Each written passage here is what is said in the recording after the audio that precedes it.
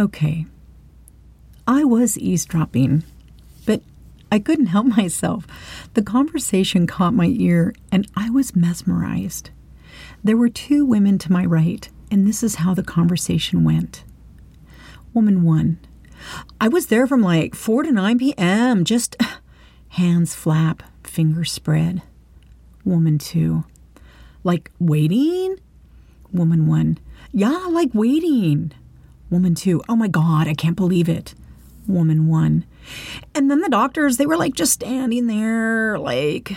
Woman 2. Like nothing better to do, right? Right. Woman 1 tilts her head, mouth agape, eyes roll to the side. Woman 2. Oh my God, how awful. I felt both humored and a bit freaked out. Like, is this how I talk? I mean, really? Uh-oh. We're often more influenced by our environments than we know. And it's only in these small, bright moments of illumination where it may become clear to us. Wanting what we want is one thing.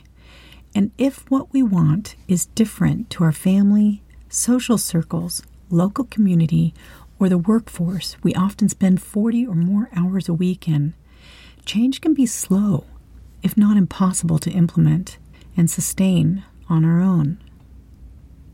Systems of people and social behaviors can be not just compelling, but overwhelming. I was talking with Penny Tompkins while we were together in Bali earlier this year. I had been thinking about symbolic modeling session work with her and had mentioned the idea of modeling poise.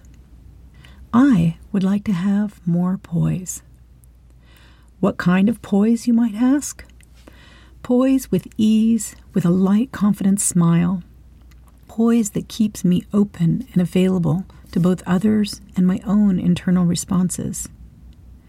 Walking into the coffee shop this morning, hearing two mature women speaking at the speed of parakeets, and the like, oh my God, and the gravelly vocal fry at the drop of each emphasized word, brought my attention to how my California culture may not be the easiest one to develop poise on one's own. At least not the brand of poise I'm seeking.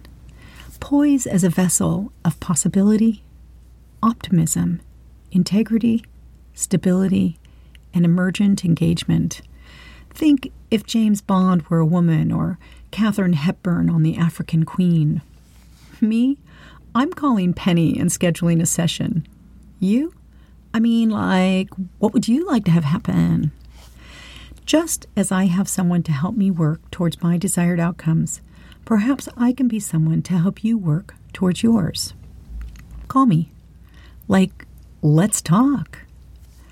You can reach me at www.cleanlanguagetraining.com and either hit the Work with Sharon tab or the contact page and send me an email.